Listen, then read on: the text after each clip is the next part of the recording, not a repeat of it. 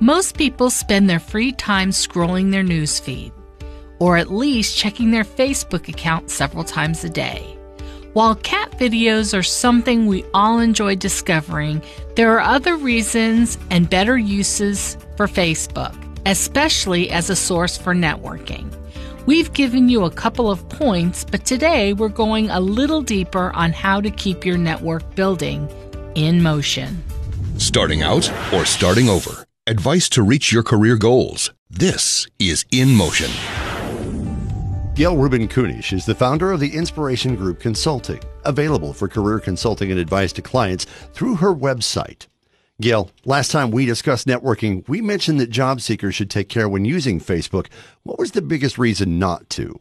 Simply put, personal content that could hurt your chances, whether that's risque photos or status or off-color comments. Right, which is why most people recommend you avoid using Facebook. So, do you have a different view? I want to clarify, Greg, that I'm not promoting Facebook or Facebook posting as a method of networking. However, I would like to point out that if you are already using Facebook, you can expand your network by using what is already there. Responses to your and others' posts. And so by responses to yours and others' posts, I'm not really sure what you mean. Can you explain that? Absolutely, Greg. Simply click on the responses under a post and a list of people or contacts will be created. Facebook then allows you to contact these people as a means of organically expanding your network. You can keep on doing that to an unlimited number of contacts. It sounds kind of like a productive use of Facebook to grow your network. So do you have any case studies of how networking yielded a good result doing this? In fact, I do, Greg. An actual case of networking is a young client that I have who hasn't been in the workforce but for 3 to 4 years. He's been working as a technical recruiter, which for all intents and purposes is a sales position. He wasn't a stellar performer in school or at work. But this is how networking can catapult a career. Through a mutual contact, he was introduced to someone at Dell Computers. He interviewed with them in Boston and performed well.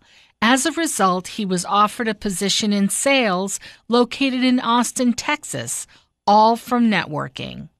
And Austin, as you know, is an up-and-coming market for young professionals. Therefore, his career has been launched. I would call that a pretty good case study then. You're listening to Gail Rubin-Kunish with In Motion. It sounds like your client there really took advantage of the networking with Facebook. As you said, it drops down. You have these other people that you can contact. Do you run the risk of spam doing that? Well, you don't want to end up in Facebook jail. But you do want to just contact these people and reach out to them as a method of stretching your network.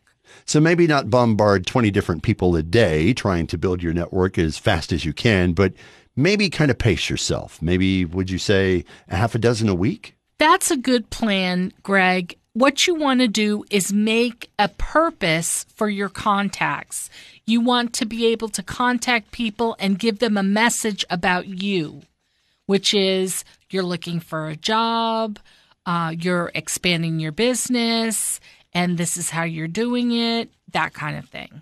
So again, moderation, probably a good way to go when it comes to messaging somebody so you don't over bombard people. It's a great way to use Facebook in a good way of networking. Of course, there's another website that most business professionals rely on, and that would be, I think, LinkedIn. LinkedIn is a business platform. It is business people seeking business connections. You can filter people based on your geographical area or industry or job opportunity that you are seeking. Once you make a connection, you can take it to the next level by meeting in person, say for coffee or lunch, and either use this meeting for an informational interview, which is always building a rapport, or an opportunity for a meet and greet.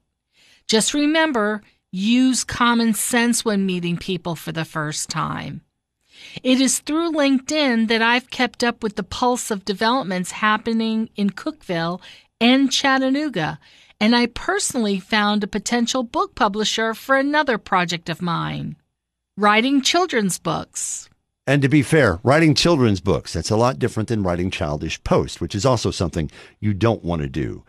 Exactly. Well, Gail, we've taken a second look at Facebook, a look at launching a career through networking, and briefly touched on LinkedIn, how it can make a difference. You mentioned informational interviews. We'll have to do that another time. Take a look at the strategy that's involved with that. This has been In Motion with career consultant and advisor Gail Rubin-Kunish, founder of the Inspiration Group Consulting, available online at the inspirationgroupconsulting.com website.